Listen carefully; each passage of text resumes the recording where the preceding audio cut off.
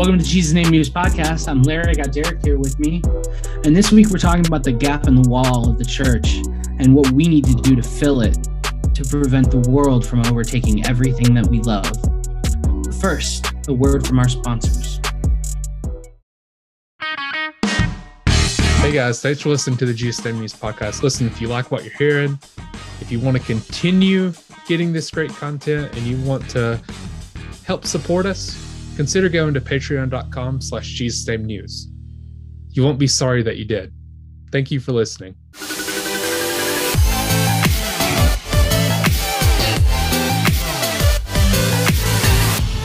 All right. So last week we talked about Nehemiah's sorrow and how God granted Nehemiah favor to do the work of rebuilding Jerusalem's defenses. But we take off this week discovering that Nehemiah has made his way to Jerusalem. And in chapter 2, he inspects these different areas of the wall and the gates to survey the damage. In verses 9 and 10, we're introduced to two men. And in verse 17, Nehemiah addresses the people. And he has a peculiar encounter. So Nehemiah chapter 2 and verse 9, says, "Then I came to the governors of the province beyond the river and gave them the king's letters. Now the king had sent me with officers of the army and horsemen, but when Sanballat the Horonite and Tobiah the Ammonite servant heard this, it displeased them greatly that someone had come to seek the welfare of the people of Israel." Skipping down to verse 17, because between verses 12 and 16 are about him surveying the ruins of the wall and the gates. 17 says, "Then I said to them, you see the trouble we are in, how Jerusalem lies in ruins with its gates burned. Come, let us build the wall of Jerusalem that we may no longer suffer derision," which is like confusion or chaos. "And I told them of the hand of my God that had been upon me for good, and also the words that the king had spoken to me. And they said, let us rise up and build. So they strengthened their hands for the good work. But when Sanballat the Horonite and Tobiah the Ammonite servant and Geshem the Arab heard of it, they jeered at us and despised us and said, what is this thing that you are doing? Are you rebelling against the king? Then I replied to them, the God of heaven will make us prosper, and we, his servants, will arise and build. But you have no portion or right or claim in Jerusalem." Now, we've discussed the why of this opposition from these men already. And it was mostly about economics, and each of them recognized that should Jerusalem be rebuilt, that their respective cities and countries would be economically threatened by Judah. There was also some underlying hatred towards the Jews because the land of Judah and the lands the Jews conquered drove out the ancestors of guys like Tobiah. But who are they? Who is Sanballat, Tobiah, and Geshem? And they'll pop up over and over and over, and we'll add to their stories as we go through the book. But for now, we're just going to talk about some of the basics.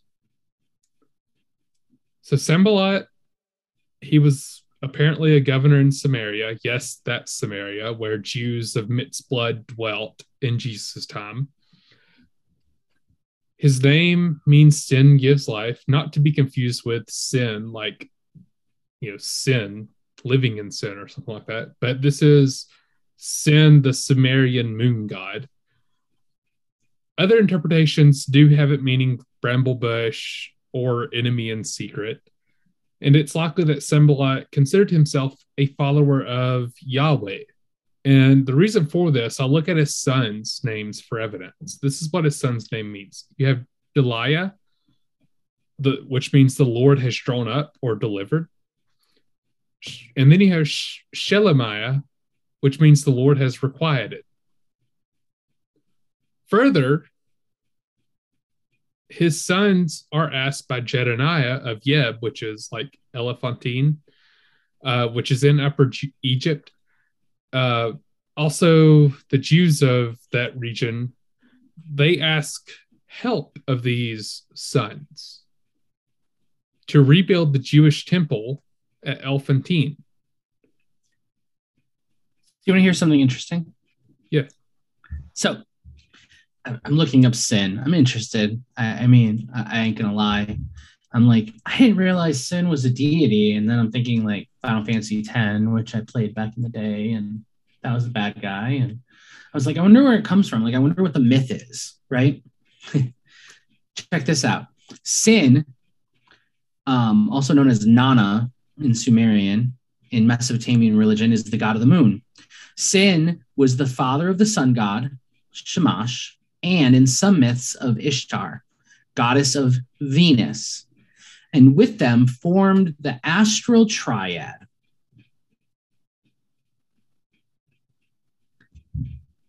It's just interesting that this guy, Sambalat, is an ancient governor of a people who claimed to follow God, but was actually named after the ancient triad of Sumer, of the Mesopotamian deities, which is basically the root of all this other stuff that comes. Like, he's literally named after the primary god of that triad.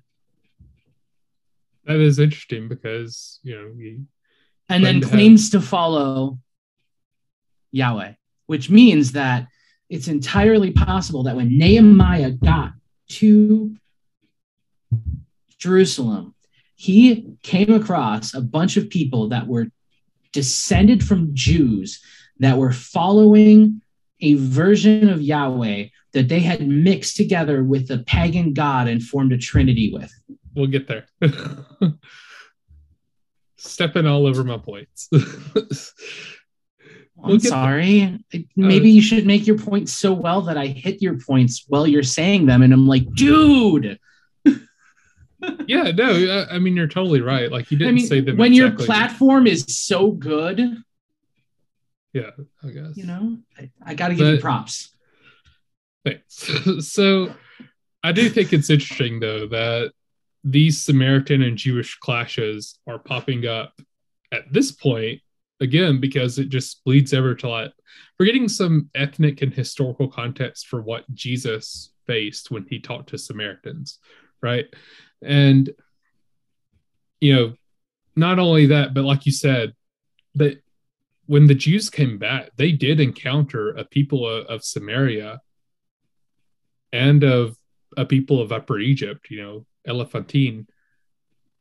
They encountered people that were mixing idol worship with, worship of Yahweh. And, that was a big deal. Because some of those Jews, one, were not put into exile. And two, some of those Jews were of the tribe of, I think it was it Ephraim and Dan that stayed beyond the river? I can't remember. But some of them claimed to be part of that tribe. And then we move on to Tobiah. Tobiah is an Ammonite, and he may have been a secretary of Sanballat, or he could have been a community leader that was under the satrap Sanballat. But his name, for whatever indicator, means the Lord is good, and his wife is a Jew, right? And through marriage, Tobiah gained a lot of clout among the Jews, and his son also gained some clout. So Geshem, or Gashmu, which is probably more accurate, he's an Arab, and actually he's the only Arab that is mentioned in the Bible by name. He may have been actually a king in northern Arabia, which is based on archaeological findings of a bowl offered in a temple of an Arab goddess. And that bowl, it's in the Brooklyn Museum, by the way. It's inscribed with what Quanu, son of Gashem, king of Kedar, brought as offering to the goddess Han Ilat. So it dates back to the 5th century BC, which is about the time that we are looking at. So probably he really allied with Tobiah and Sanballat on economic dealings rather than historical or ethnic grounds. Probably didn't really have that ethnic issue going on. So we get to I believe it was verse 17, and they try to make their first attempt at uprooting Nehemiah by insinuating that he's rebelling against the king, which they know full well that he's not because they've received the letters. Which I found that odd. Like they're just trying to like rile Nehemiah up. Did you look up Hanalot? I did, but I didn't think it was really that relevant. But sure. So I looked it up, and I got redirected from Hanalot to Alat. Allah, yes. Which is literally the female form of Allah in the ancient world. Why am I unsurprised? I just, again, like these, it's crazy that they go back to Jerusalem and they're facing all of these things that are so directly parallel to what's happening around us. Yeah. In the modern world. Yeah, I mean, for sure. Because this area of the world has been, when I say colonized, I don't mean like, I mean like it's been inhabited, I guess is a better word. It's been inhabited for thousands upon thousands of years, and there's been multiple major civilizations come from it. I mean, the alphabet of all things, Phoenicia. That's where we have a basis for an alphabet. Yeah. So like that, it makes sense that you would see a lot of these things bleed over and over and over. But it's just interesting how so many different cultures connect so directly, and you can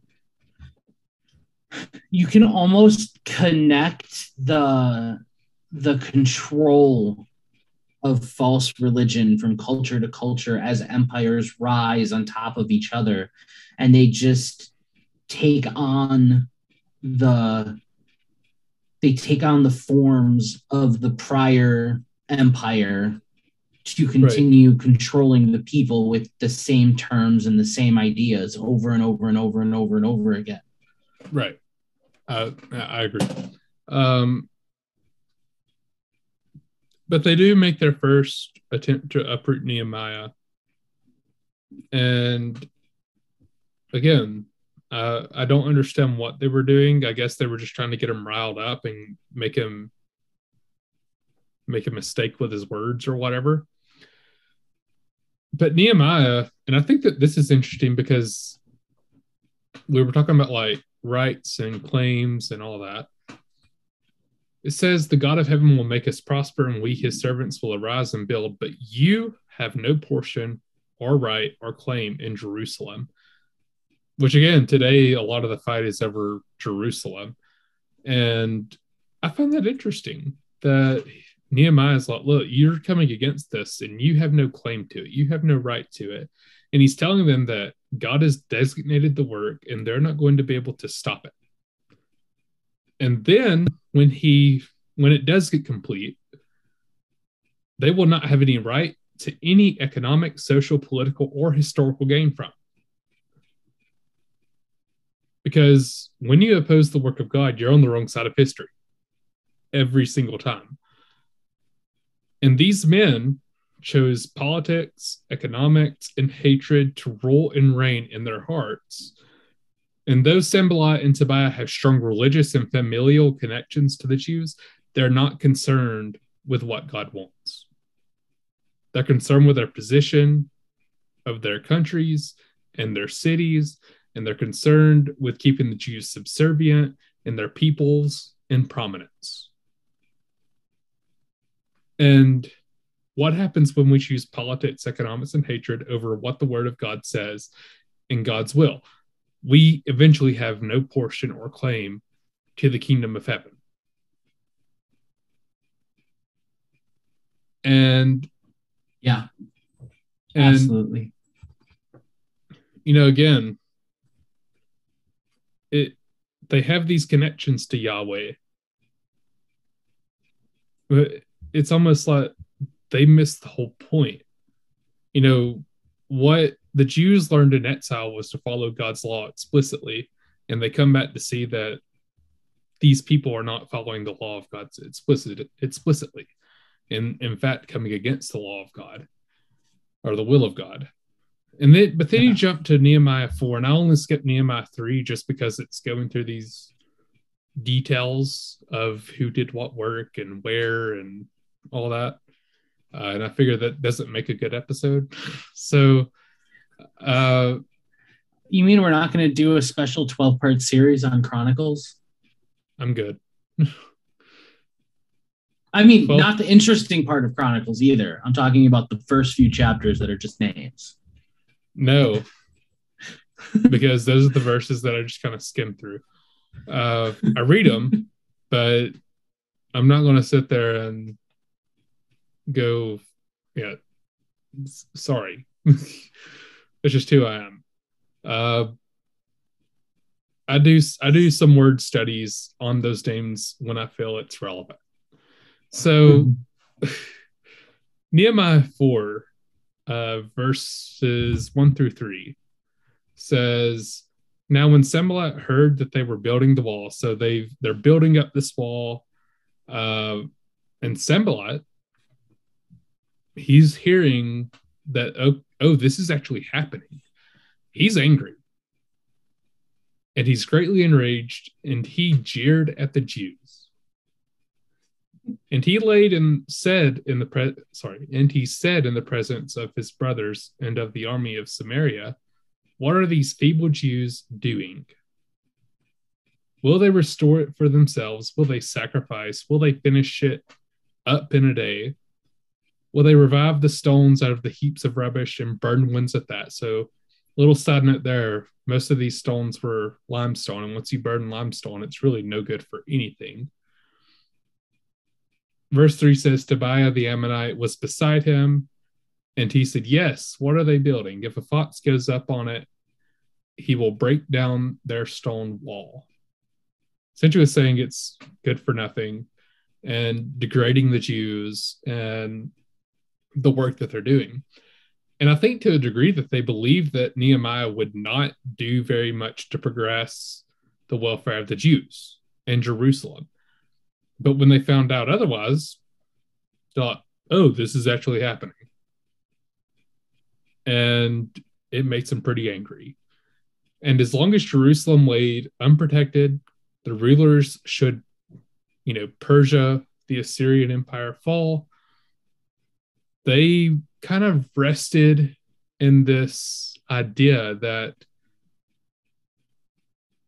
as long as it laid unprotected, that they could conquer it at any given point. And that assumption that they had was now being threatened and now being undone.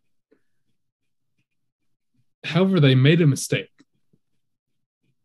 They simply ridiculed the work. They made assumptions that Nehemiah was going to be like others. He would come, look at it, leave. They just ridiculed the work. They speak against the work and think of it as foolish, thinking that the wall will collapse under its own weight. And, I know that's weird saying like they made a mistake by doing that, but if they were actually going to stop it, they should have stopped it then, right before it ever happened, right? Yeah, I mean, speaking of it as like a tactic from a tactical standpoint, like that's the point to stop it if you actually really think you need to do something to stop it. Although one could also make the argument that if they would have gone in and just slaughtered Jerusalem, they would have looked like the villains. Yeah. And so they also needed to kind of balance how they would look to the empire that actually ruled over them and what they could do. So, I mean, I almost can understand why the threat is their best play here. And not to mention that, Artaxerxes' stepmother was probably Esther, right? Yeah. So, it doesn't look good if you're going in there and come against Jews' works when the guy's stepmom is a Jew. Well, plus if that time frame is correct, they would have had literally a national holiday where you can try. Yeah. But just so you know, their retaliation is fully legal and they can do whatever they want. Yeah. And so we go on to Nehemiah chapter 4, verse 4. It says here, this is Nehemiah's response. And I love the response, by the way. He says, "Hear, O God, for we are despised. Turn back their taunt on their heads and give them up to be plundered in a land where they are captives. Do not cover their guilt and let not their sin be blotted out from your sight, for they have provoked you to anger in the presence of the builders. So we built the wall, and the wall was joined together to half its height, for the people had a mind to work."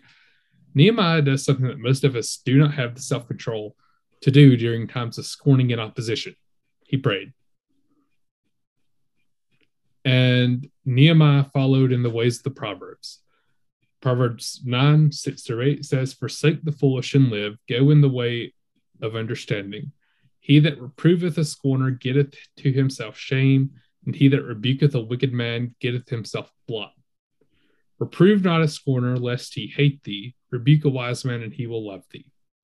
He's basically recognizing that these people are foolish and they're wicked, and he's not even going to waste his time on them. So he's like, I'm just going to turn it over to God.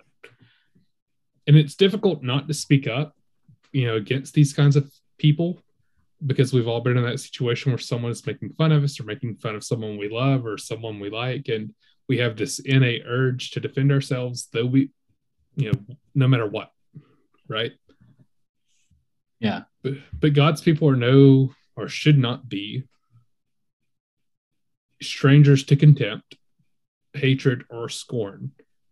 God does hear the things that are said against his people, and this should be our motivation to stay silent. Because Nehemiah, again, I view this as a very measured response by Sanballat and Tobiah. If they can get Nehemiah to say the wrong thing and get word back to the king, then they'd be authorized to act. Exactly. And,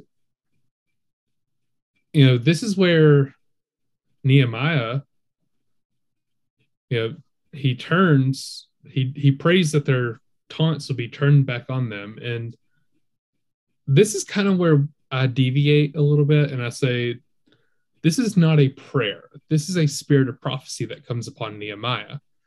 And, this is where Nehemiah's actions differ from what we do today as a New Testament people. We're told to pray for those, not against, for those who despitefully use us. Jesus even prayed for those who had crucified him. And that's why I say this is a spirit of prophecy. And the reason for Nehemiah's spirit of prophecy is not because the opposition had come against him or the people. They had provoked God himself in the presence of the people who were working for God's will.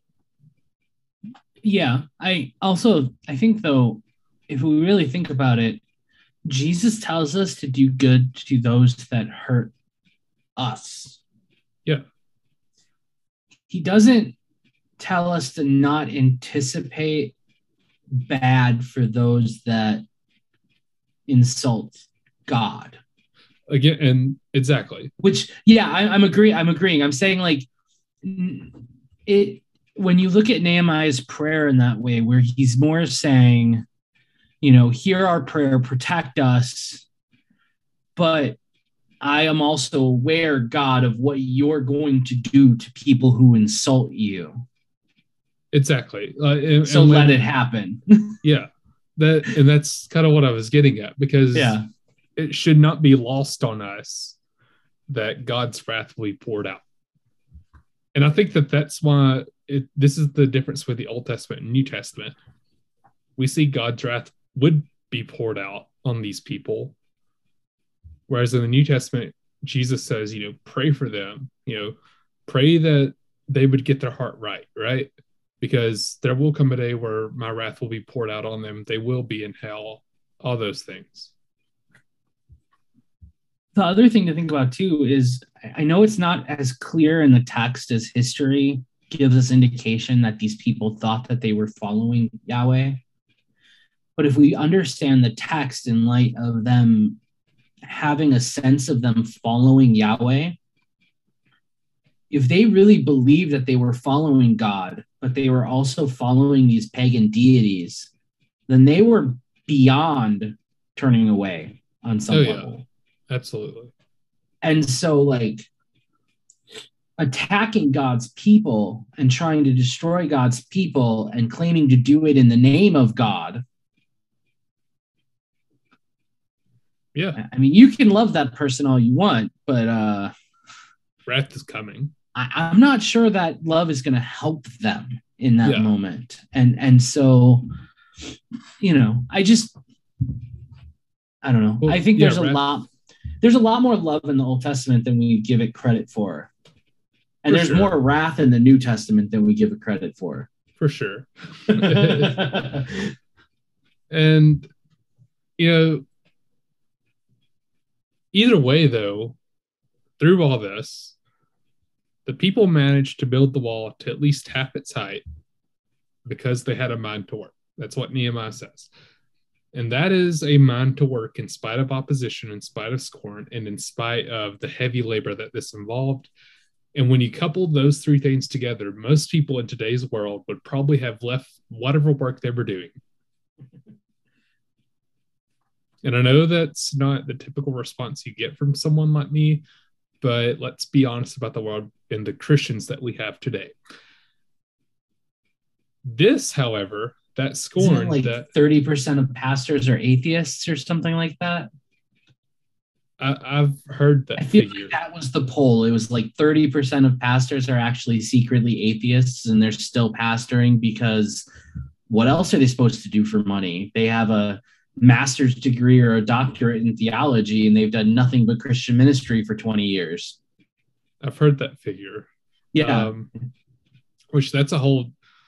Which is according to poll. But I'm saying, like, I mean, people are falling away. And the ones who fall away aren't always ones that leave. They're not the ones that say they're ex-Christians or ex-evangelicals or however they want to talk about themselves. They're ones that are still sitting in our pews, that are still in positions of ministry and authority, but just have lost the love of God and the passion for his work and are just going through the motions empty.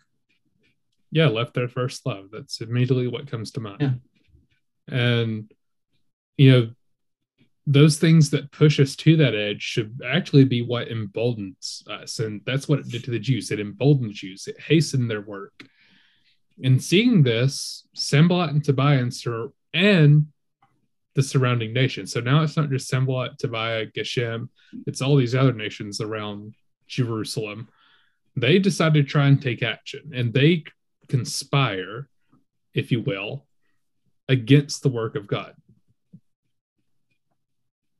And verse 7 says, but when Sanballat and Tobiah and the Arabs and the Ammonites and the Ashdodites heard that the repairing of the walls of Jerusalem was going forward and that the breaches were beginning to be closed, they were very angry, and they all plotted together to come against and fight against Jerusalem and to cause confusion in it. And we prayed to our God. That's what verse 9 says. And we prayed to our God and set a guard as protection against them day and night. First of all, that's amazing, because there's confusion that they want to come in, and, you know, Nehemiah just says, and we prayed to our God. You know, God is not the author of confusion. And if you can get down on your knees and pray, a lot of that confusion oftentimes gets erased. And later this comes to the ears of the people, and they rush out to Nehemiah. So this is actually before it gets to Nehemiah. So the people pray to God. And it gets to the ears of the people, and they rush out to Nehemiah, and the workers ask 10 times for Nehemiah and the workers to return to them. The people, they weren't working, but they were sympathetic to the cause. They told Nehemiah about the designs of the enemy. So Nehemiah decides to pray for God's protection and places guards at the low places and in the breaches of the wall. Nehemiah 4:14 says, "And I looked and arose and said to the nobles and to the officials and to the rest of the people, do not be afraid of them. Remember the Lord, who is great and awesome, and fight for your brothers, your sons, your daughters, your wives, and your homes." Nehemiah calls on the people to remember how mighty God is. And to me, he's invoking something that Joshua also said, where he, right before they enter the promised land, be strong. God tells him, be strong, be courageous, meditate on my word. And Nehemiah echoes that to the people. And then he instructs them to fight. And this people is an apprehensive people that feels overwhelmed. They're seeing all these nations come out against them. They're hearing rumors that the work is too much. And they feel overwhelmed. And when we look at the culture of the world, I know we have these same apprehensions. And we feel overwhelmed. And one question that arises in my mind often, something that I probably don't do as often as I should. 90% of the time, I'm driving down the road and I'm just thinking, or, I have a certain look. I kind of pooch my bottom lip out. And that's kind of my thinking face. And a lot of times what I'm thinking of when that happens is this. How do you raise children in this culture that bombards us with ungodliness, sexual immorality, and violence? How am I supposed to teach them what is right and wrong in the face of how loud the world is on issues like marriage, sex, abortion, you name it? Because to me, Nehemiah is invoking the same thoughts. You're looking at how great your enemy is, but remember how great your God is. The world is so loud. And I had there's a preacher back in Mississippi where I grew up that he preached one of the best messages I've ever heard. I believe it's titled "The Widow of Tekoa." And in that message, he described how their worship leader was talking to them, and the worship leader said, "I don't understand how these young people keep following. I don't understand how they keep getting into pornography and whatever, booze, drugs." And then he said, "But then I looked around, it's in their face every day, every single day." And that's what I mean by the world being loud. Yeah, it's interesting. I think the gaps in our world right now, in our generation, they're gaps we made because we neglected the wall, and we neglected it in a way that made people think that wall was never needed because it never existed before. I mean, I remember when I was a kid and people were acting like homosexuality was a new thing. It had never happened before. And it's like, that was always a lie. It was never true. Anyone who acted like homosexuality was new in the 80s or the 70s or the 90s, that's not true. It never, ever was. Yeah. Okay? And it wasn't that they were lying on purpose, but they were definitely ignorant of history. They're ignorant of humanity and what has happened in all of history. We act like this is the first generation that sex is in everybody's face, but in Ephesus, the whole city was built around a sex cult. Yeah. Like they would get together in the center of town and have giant orgies. And again, nothing we face is new. Like that was normal. Like it wasn't just Ephesus, it was all of these cities. Like they would go to their places of worship and it would be full of sex and violence. And again, I like what you're saying, because we feel like we've created those gaps, because where the church is silent, the world's going to fill in the gaps. Yeah, and they did. We made this idea that these things don't exist. We tried to politically destroy the existence of all of these things. And, well, what's the quote from Jurassic Park? Nature finds a way. Nature finds a way. Nature found a way. And that brings me back to your point. And I said this earlier, but when the people returned to Judah, they met a Samaritan people that had mingled idol worship with the worship of Yahweh. And the same was happening in Egypt too.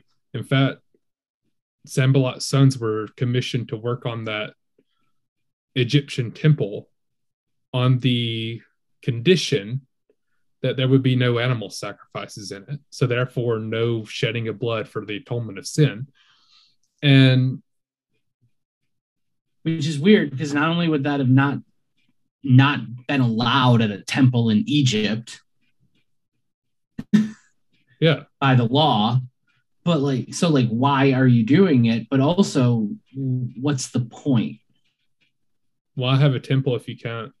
Exactly. Why have a temple based around animal sacrifice when you can't have animal sacrifice, and then build it in a place where it's not allowed to go by the God that you're supposedly serving by the building of this temple? Exactly. Well, the devil devil tries to imitate the things of God. That's my opinion. And I know that's some harsh statement, because church people, again, that these are supposed to be people that follow Yahweh, and they're creating this imitation temple. Yeah. Which, I mean, to be fair, that's what the Samaritans did before they fell the first time. Yeah, and they were scattered originally. They built a second temple that had a whole bunch of pagan deities worshipped in it, as well as the tabernacle that they rebuilt, or they built a replica of, or whatever. And, they did all the same stuff. And that's what Jesus references when he says, you'll neither worship in this mountain or at Jerusalem. But,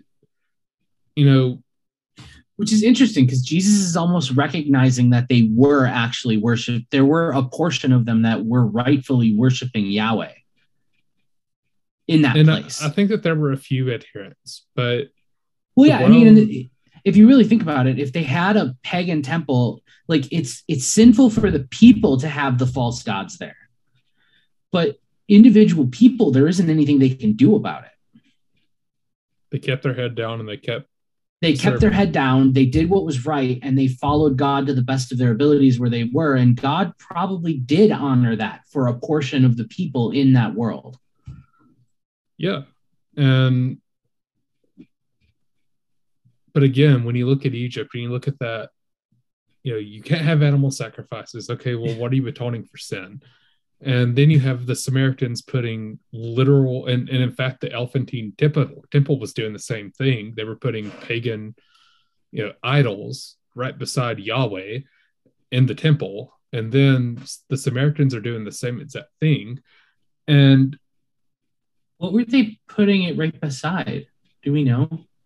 It was like raw. Did they build? No, but I'm saying, I know when you build raw in a temple, I know what that looks like. When you build, Isis, I know what that looks like. When you build Baal, I have an idea of what that looks like. But when you say that you put Ra next to Yahweh, what does that look like? Do you know? In that pagan temple, did they have an idol to Yahweh? No. Okay. Was it like an empty spot? Well, Or do we not know enough about the temple to know how they did it exactly? Well, we have sources. Okay. And I'm going to say that it gets abandoned about 400 BC, so right around the time that we say God went silent, which is weird. But I just, the way that they did this was, they have like the curtain set up. Well, if you look at the images, it's almost like a tiny Solomon temple. Okay. So they would have had like the Holy of Holies with the curtains and stuff. And Yeah, then it's they would almost just set up put like the pagans. because you've got the gate, you've got the outer court, then you got the inner court. It's Okay. almost set up like the tabernacle. Okay. And so, but the problem was that they were putting these pagan gods in there. Yeah.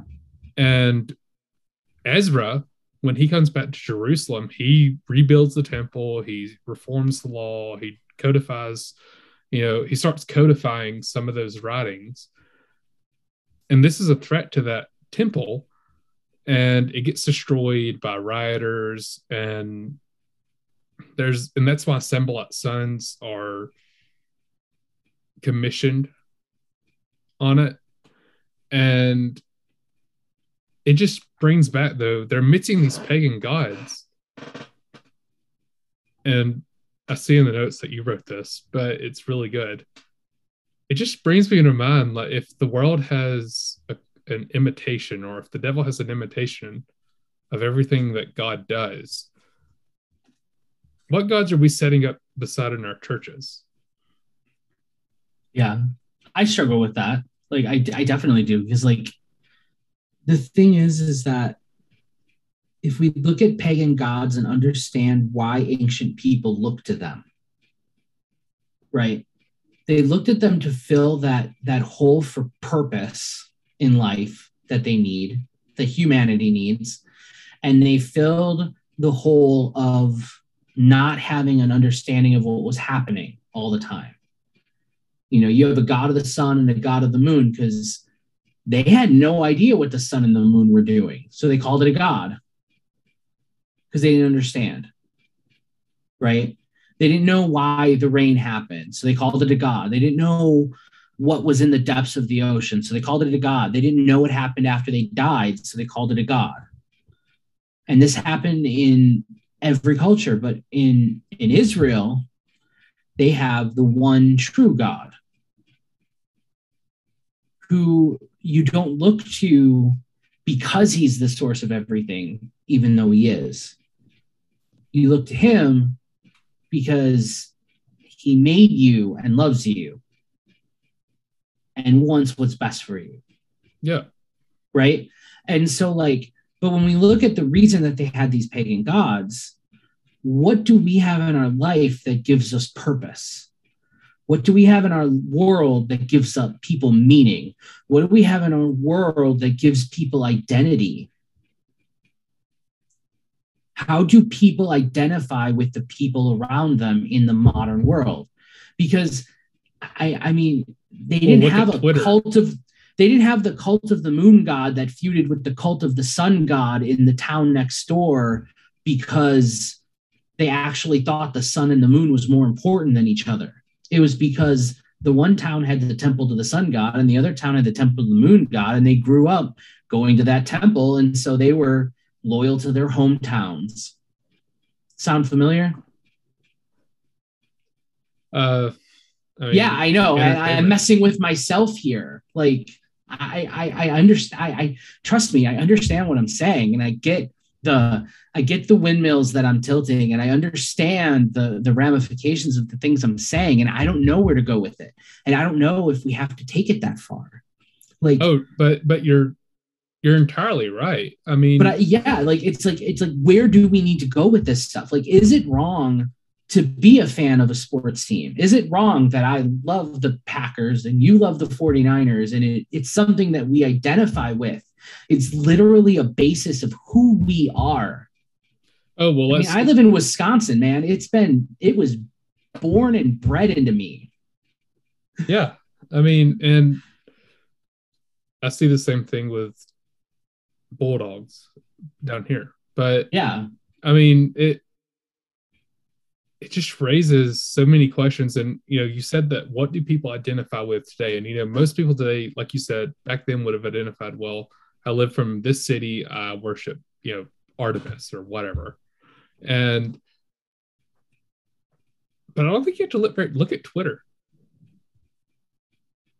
look at Facebook, look at Instagram. You'll immediately see where people identify themselves politically and socially, for that matter, comedically, whatever. We have people today that are so divided by politics and entertainment and culture and you name it, right? I'm tired of having a church that thinks that we can afford to be divided and serving. Let me put it this way. Not divided, maybe serving is a better term. We can't afford to have a church that serves politics, economics, entertainment, and contemporary culture. Because let's face it, in the American church today, we have a church that is so deep into politics that I don't know if we can find our way out of it. Yeah. And I'm not meaning that to throw darts at one side or the other. I'm saying that as someone who wants people to follow God and God alone, and serve God and God alone, and look to Him for answers. Some of us are so deep into politics that it is blocking our revelation of God as King of Kings. We would rather serve our politician than we would rather serve the God of heaven and earth. I'm sorry. That's just where some people are at. And I see it every day. You might get offended and turn this off, but I'm going to stand my ground on that because I have multiple case in point pieces of evidence for it. And be careful. You know what they call people who have evidence. Oh, my bad. I think it just got us in more trouble. Doesn't matter. Yeah, my bad. It's my job. But this is one point where I'm gonna be like, he said what he said. Yeah. But if this is the path that we're going to choose for the American church, we'll raise a generation of men and women who are unfamiliar with doctrine, and a generation of men and women who had to fill in the gaps by the world rather than by God. Yep. And you can say, well, my religion doesn't believe in or my politician doesn't believe in abortion. Okay, but does he believe in making sure that the poor are fed? Because that's a biblical standard as well. Republicans don't do that. Do we advocate for the unborn and those who are actively living? And we'll get into that one next week, by the way. Just a little snippet there. But and then you can say, well, my politician believes in making sure everyone is fed and is paid right and all those things. Okay. But do they hold to biblical standards of marriage and the sanctity of life? Amen. I'm going to throw darts at both sides here. I don't care. Yeah. Because I've reached a point that I'm sick and tired of Christianity in America being hijacked by and used and twisted by politicians, by entertainment, by pop culture, by economics. If you are economically blessed, you are not blessed so that you can have a great, marvelous life. You are blessed to give. Amen. And Paul says as much. I believe he says it in either First Timothy or maybe Titus, where he actually instructs the rich to give and to be liberal with their wealth and not withhold from a brother that's within need. Yep. And if a brother needs, give, and if you can't give, lend, and if you do lend, don't charge him interest. And Jesus, I believe, said don't really. If you lend, and he can't pay you back, forgive. Exactly. But what ends up happening is we get to people who have no faith, they have no hope, and they don't even, Paul said they have a form of godliness, but they deny the power thereof. But eventually you get to a point where you call yourself a Christian and you don't even look like God. And we cannot do it. We cannot allow it. Because yes, the world is loud. Yes, it seems that politics has overtaken the Western church, and it has, let's be honest. Yes, it seems that every day we have churches that bow to culture more and more and more, but we've got to be that guard. It said Nehemiah put guards in the low spots and in the breaches of the wall. We've got to be there. We've got to have the faith to pray to God for protection and stand against what this world is throwing at us and at our children, because it's not going to stop. Because we're not just teaching, living, and building this doctrine, faith, and church for us. We're not just building these things for us. We are going to leave them to our children. And if we're not standing guard in those low places and filling in those gaps, the world and Satan will find their way in. I believe God told Abel, sin lies at the door, I believe is what he said. We finished up Ephesians, which is a great series, by the way. Identity, that was the Identity Crisis, and then Ephesians was an amazing series. But Paul wrote to the Ephesians in chapter 6, verse 10. He says, "Finally, be strong in the Lord and in the strength of his might. Put on the whole armor of God, that you may be able to stand against the schemes of the devil. For we do not wrestle against flesh and blood, but against rulers and against authorities, against cosmic powers over this present darkness, against the spiritual forces of evil in the heavenly places." Sanballat and Tobiah came against the work of God. They sought to put into confusion, chaos, disarray, and they wanted to discourage the people of God. And that is absolutely no different from our enemy today. It says that spiritual forces of evil in heavenly places, that means the expanse between earth and heaven. Why? Because for the same reasons that Sanballat and Tobiah opposed Judah and Jerusalem, those wicked spirits want to keep us from our callings, our destinies, and our blessings, and our inheritance in Christ. So be strong and courageous. Stop allowing the enemy to provoke you, because what the enemy is really doing is provoking God. Mm-hmm. The enemy is coming against the good work of God in our lives. But the greater shame is when we don't even try to keep it from happening. We don't try to defend against it. And that's where the real danger is, because it is in those gaps and in those low spots of defense that the enemy will attack. And often those low spots are the weak ones in Christ. They're our children. It's where we chose to ignore doctrine and listen to culture. It's when we chose to walk in the way of the scorner. It's when we chose to spend time responding to our enemies rather than allowing God to have his way and seek his direction.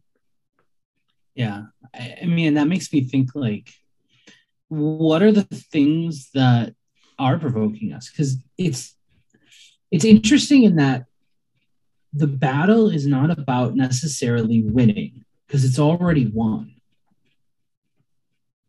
The devil's just wanting to carry everyone with him. It kind of makes me think of like World War II, right? The Japanese knew they were going to lose on some level. Like, portions of them did. That's why they did some of the things they did. Yeah. Like, they knew that they weren't getting out. They knew that certain items were not getting out. That's where we know kamikaze. Yeah, so they did things like they made kamikaze pilots, where they would just fly their planes into things. Yeah. Not that they thought that they as a nation were going to lose the war, but that they knew that things were expendable because they could do more damage by strategically destroying things and sacrificing themselves to make damage to the enemy. Well, here's the thing. Our enemy knows he's losing. He knows he lost. Like, that's the thing that doesn't make sense to me in the way that we portray the devil all the time. We act like he's this devious genius or something. And like, the game plan hasn't changed. The game plan hasn't changed, but he still knows he's losing. Like we just and said so that he doesn't need to win. He just wants to destroy you. That's why he's called the devil, the adversary. What's about like a roaring lion seeking whom he may devour. Yeah. So if he can provoke you and cause you to do bad, it makes me think of, I heard about a pastor that got up in his pulpit and he said that all gay people should be shot in the back of the head. Come on. In his Sunday morning sermon. Like, seriously, guys, in no way, shape, or form did Jesus ever say anything along the lines of we should take people who do any sin, line them up, and execute them. That's not a thing. And if you're advocating for that, get off our podcast now, please.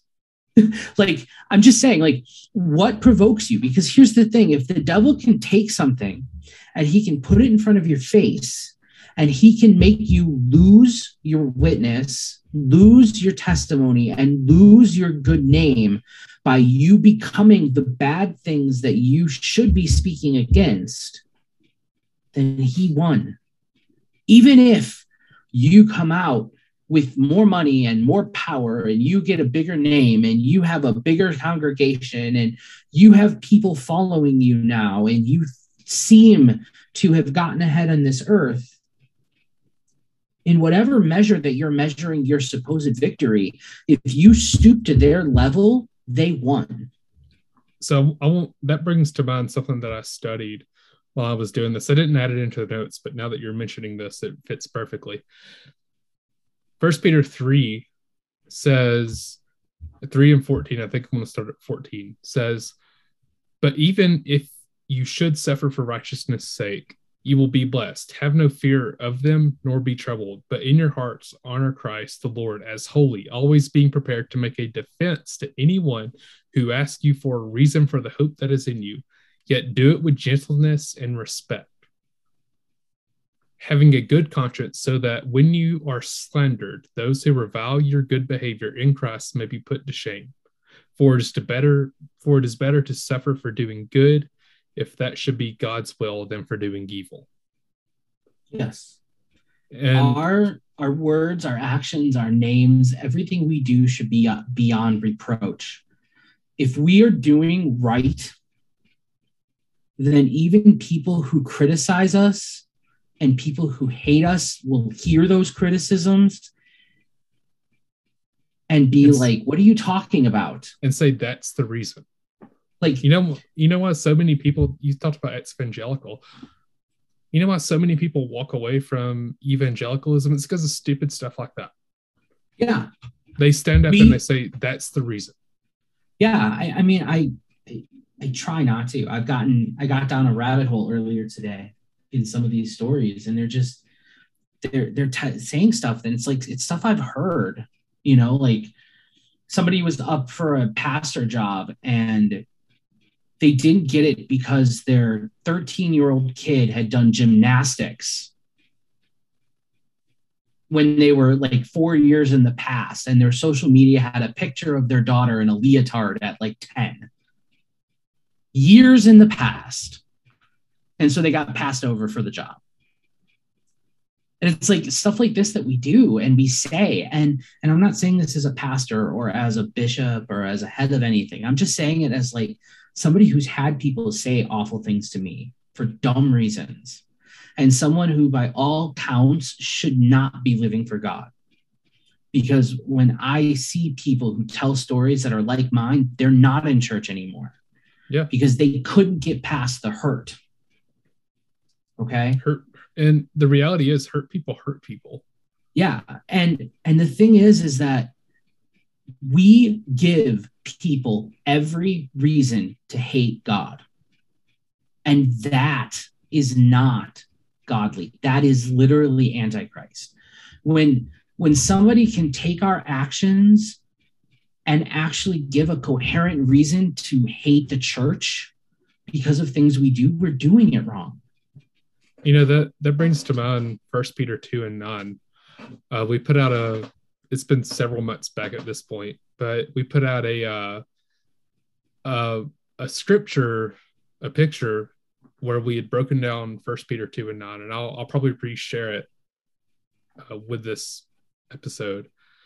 But 1 Peter 2:9 says, "You are a chosen generation, a royal priesthood, a holy nation, a peculiar people."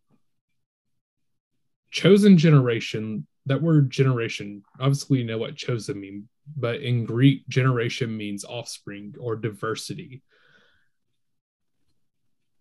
The body is fitly joined together because of how diverse we are, our gifts, our talents, our callings. A royal priesthood. We are called to intercede for others.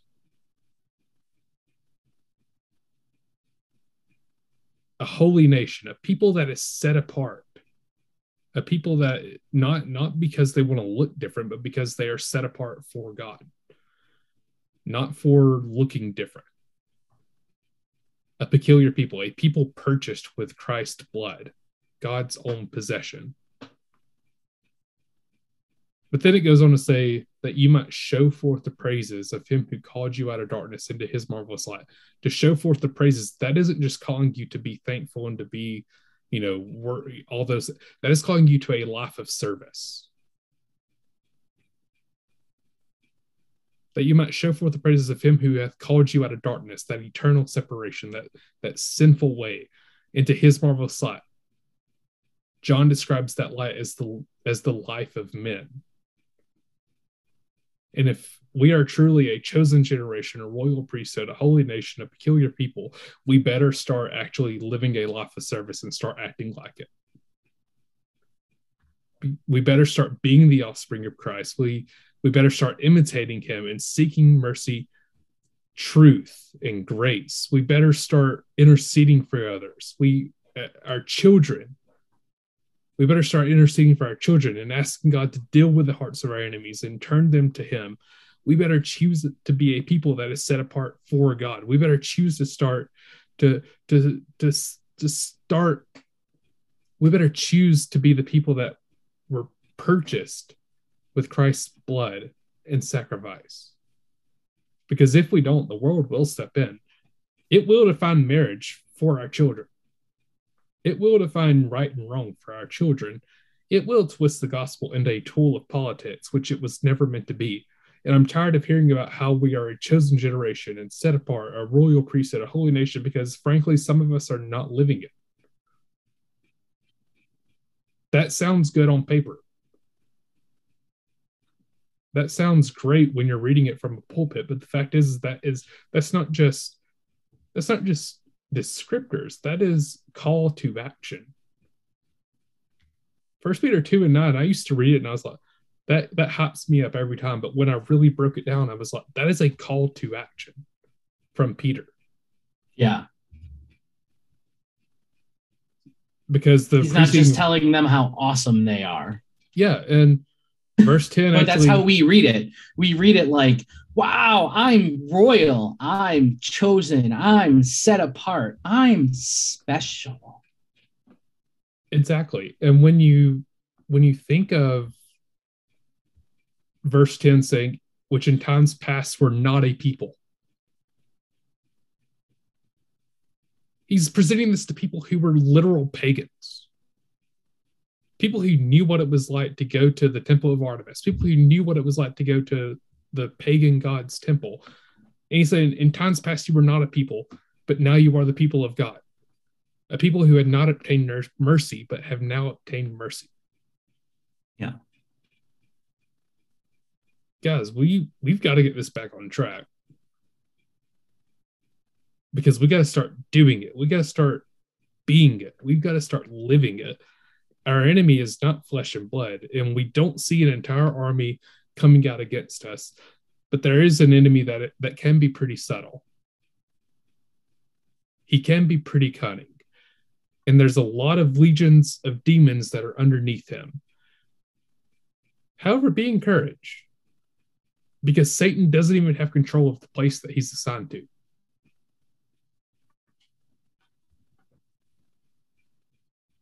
This is and we named this series Holy Ambition, but this is a holy ambition that we have to take up. We have to get a mind to work, because we cannot allow the strategies of the world and Satan to define for us what God has already put in order. Satan is about undoing the order. We talked about at the beginning of the year in January, creation in the beginning. That series is great. We talked about in the beginning how God put all this stuff into order, and he perfectly ordered the cosmos and the universe and people and how he wanted things to go. We talked about how he formed Adam and made Adam a son of God. And then we talked about how, well, Adam fell, so he tried to start over afresh with Noah, but then it went back into the same cycle. So at Babel, he disinherited the entire earth and sought Abram.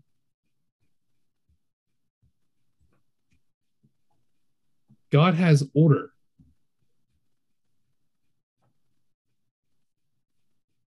He's already put all these things in order, and Satan's main goal is to create chaos, to divide, to destroy, and we are allowing it. Why? Because we're not filling in the gaps. Yeah. There's a reason that God told the people, teach your children the Shema. Tell them, hear, O Israel, the Lord our God is one Lord. And you shall serve the Lord your God with all your heart, soul, mind, and strength. There's a reason that Paul urged Timothy to not stand to stand against false doctrine. There's a reason that we place importance on the teached word of God, because if we do not understand it, we will not be able to recognize when the world or false doctrine has entered in. Fill in the gaps. Do not let the enemy in the world define sin, doctrine, and God, for you are your children. Because 2 Timothy 3:9 says that, 3:1-9 says this. But understand this, that in the last days there will come times of difficulty, for people will be lovers of themselves, lovers of money, proud, arrogant, abusive, disobedient to their parents, ungrateful, and unholy. First of all, I love that ungrateful, and I don't love it, but ungrateful and unholy, because the progression from ungrateful turns to unholy. When you become unthankful, look out, because your set apartness, your thankfulness toward God makes you unholy. Because he said, enter into my gates with thanksgiving, into my courts with praise. You can't get to the inner court, that pure worship, that change of heart, that time with God, without entering with some things. Verse 3 says, heartless, unappeasable, slanderous, without self-control, brutal, not loving good, treacherous, reckless, swollen with conceit, lovers of pleasure rather than lovers of God, having the appearance of godliness but denying the power thereof. Avoid such people. Paul instructs Timothy, avoid these people. And then in verse 6 he says, for among them are those who creep into households and capture weak women, burdened with sins and led astray by various passions, always learning and never able to arrive at a knowledge of the truth. So he said, look, these people, they're able to capture weak women, and they're able to capture people who are burdened with sins and led astray by their passion, just as Demas was. He left Paul to go to Thessalonica because he was in love with the present world. Verse 8, he goes on to say, just as Jannes and Jambres opposed Moses, so these men also opposed the truth. Men corrupted in mind and disqualified regarding the faith. But they will not get very far, for their folly will be plain to all, as was that of those two men. So I looked up that silly women thing. I was curious because silly, just it was like, well, or why weak women? It's silly in the King James, and I was just like, what is that? Like, why would Paul say that? Like, where does that come from? And it's interesting because it's a word that's only used one time. Okay. And the King James always said silly. So like it was like almost an insult to women. Like it was like, but what it is that it's a word that it's kind of negative, but it really just means little. So the suffix, the first part is just women, and the second part is a suffix that makes it mean smaller or younger or little. Okay. And it's just interesting because the burden with sins and led astray by various passions, to me, it speaks as if they creep into the households and they capture and they seek out the younger women. And he's not saying it as if it's negative. He's saying it because they're the target. And I look at our culture, and it's interesting because so much of what's happening in our culture is because of that aim at women. Earlier today, I was reading a thing about how there's a problem with sexual purity and sexual function, I guess, in the church, in that they're finding that, great, did you know that like 30% of men are getting to, their late 20s and 30 being virgins? Sounds good on the it sounds good, but here's the problem. They're only getting there because they can't find women who will date them at all. And the thing is what they're finding when they're looking at the cultures of the churches is they're not able to find dates because they're not attractive men. They're because they don't have good jobs, because they don't have money. It's because our culture has targeted women, and so they all think that they all deserve the hottest guy, and that's it. And so what they're finding is that the women are holding off on marriage. They're ending up being more promiscuous than in the past, but they're passing over huge portions of the male population. And this is causing power dynamic issues in our whole culture, especially in the church. And not just this, but this is an added evidence of it, right?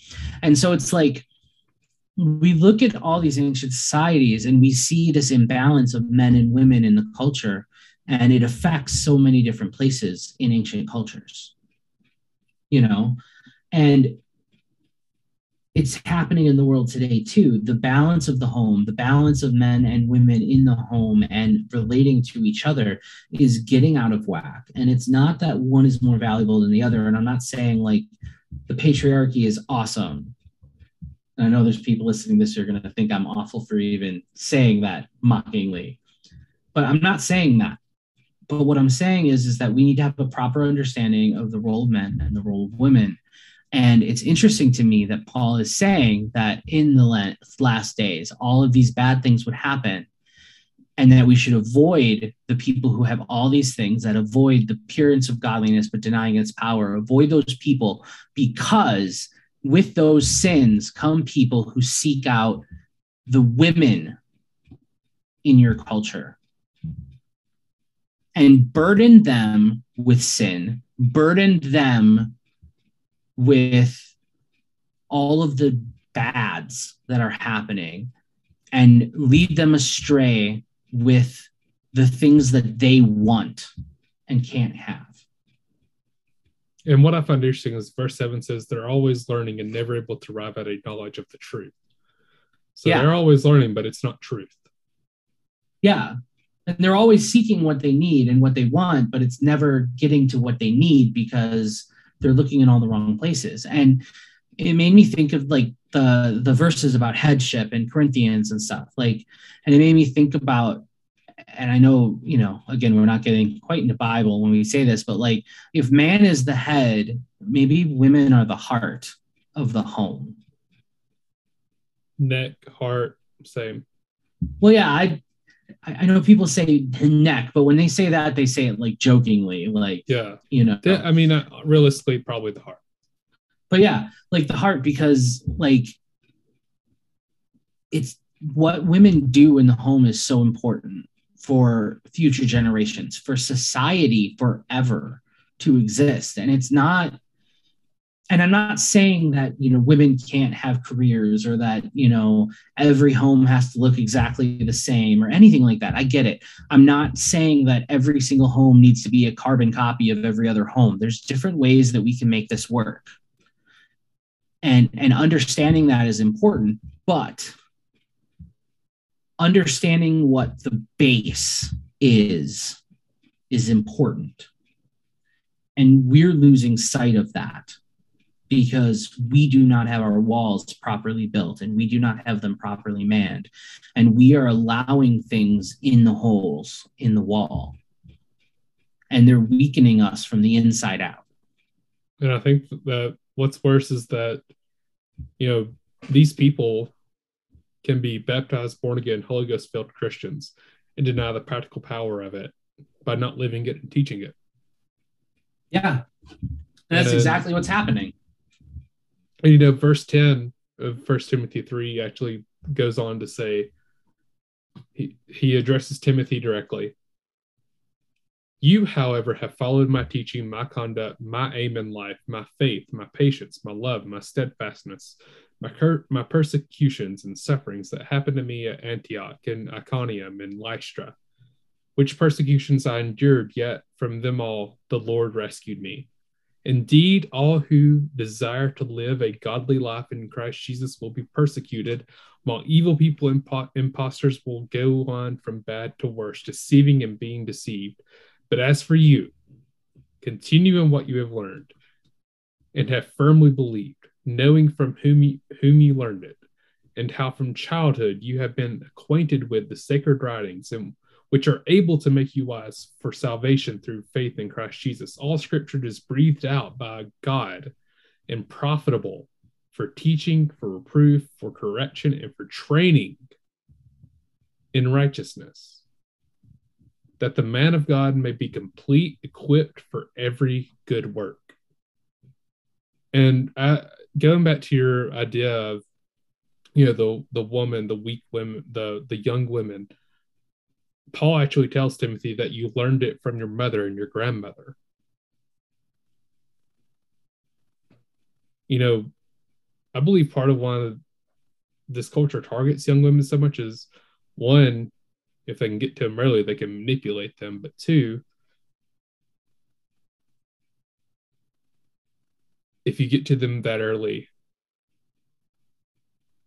the later years of their life, you can really imbalance the home that they create. And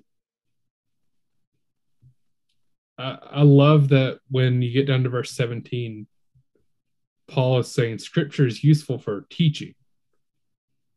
What have we been talking about? Fill in the gaps. Teach your children. For reproof. For correction.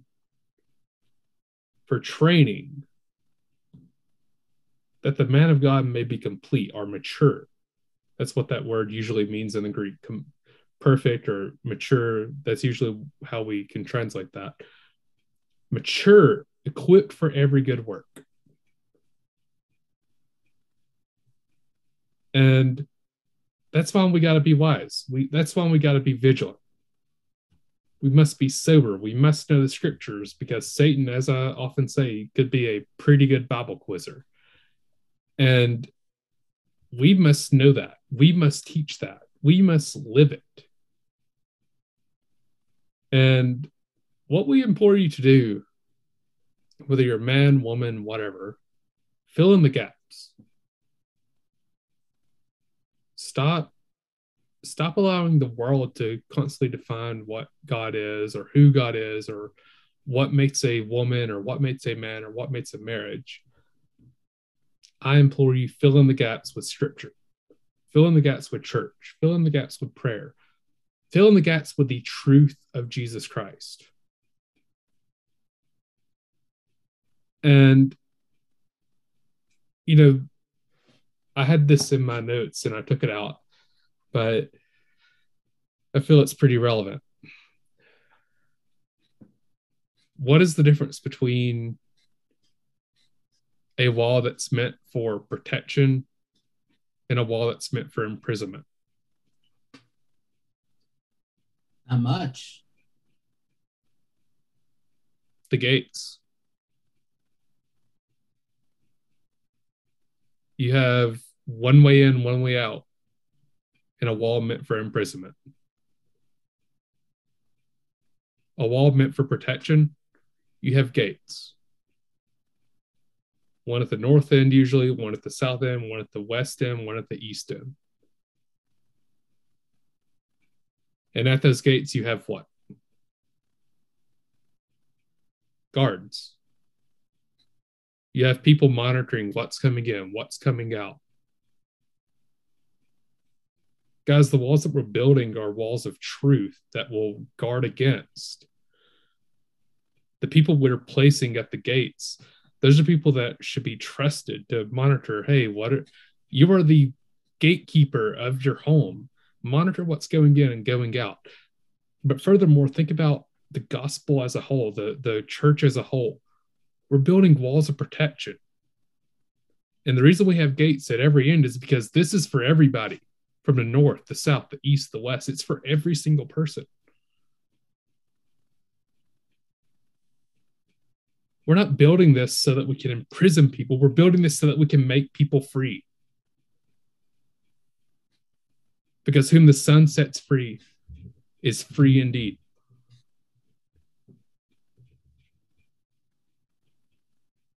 If we're using our walls to keep people shut in, to keep people in prison, to keep people bound, we're not preaching the gospel. We're preaching something that is so foreign to the gospel. Well, yeah, and it's kind of like separation. If we're talking about separation and we're talking about being separated from anything, we're missing the point. God calls us to be separated to Him, not from anything. We should be trying to take everything with us. So we don't want to be separate from, because we want them coming with. Yeah. You know, and I know that we're doing this podcast and we've gotten some criticism about the way we approach things. But if you leave this episode and think that we're, just out to get everybody and destroy everything, I don't know what to tell you. Because what we're really trying to do here is just fill in the gaps. I want there to be a healthy church for my daughters. Exactly. When they grow up and they get married, I want them to get married in an apostolic church to an apostolic man and live a life for God.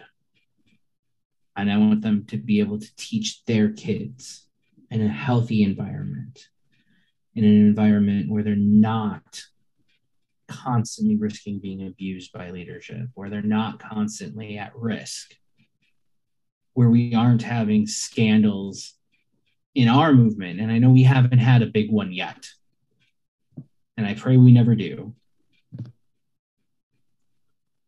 But it shouldn't take big scandals to realize that some of these things are wrong. It shouldn't take all of these things. If we were really living for God, we would have had that in the first place. And the thing is that I want them to grow up in a church that was healthier than the one that I grew up in. And I want them to lead a church that's healthier than the one that I have led. Not necessarily because either of them are wrong inherently, but because I want better for them. And that's why you build a wall. Exactly. Because when you have a wall, they can focus on making things better because they don't have to live in fear anymore. They don't have to worry about that. Was exactly why these people were coming against Nehemiah. They knew as long as Jerusalem was defenseless, they could overcome it. But the second they start building walls, filling in gaps, and standing guard, they're now defended. They're strong. They're united. The world wants us to be defenseless. They want our walls down. They want us to stop filling in gaps. And then they want to come in and they want to fill in those gaps with soldiers, with demonic forces, with false prophets, with politics, with entertainment, with culture. They want to tell us that having one door makes us safe instead of makes us imprisoned. Yeah.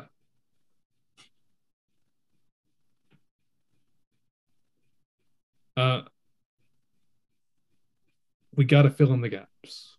Yeah. And next week we'll talk about more about the oppression of Jerusalem and the people and Nehemiah's reforms and what he did.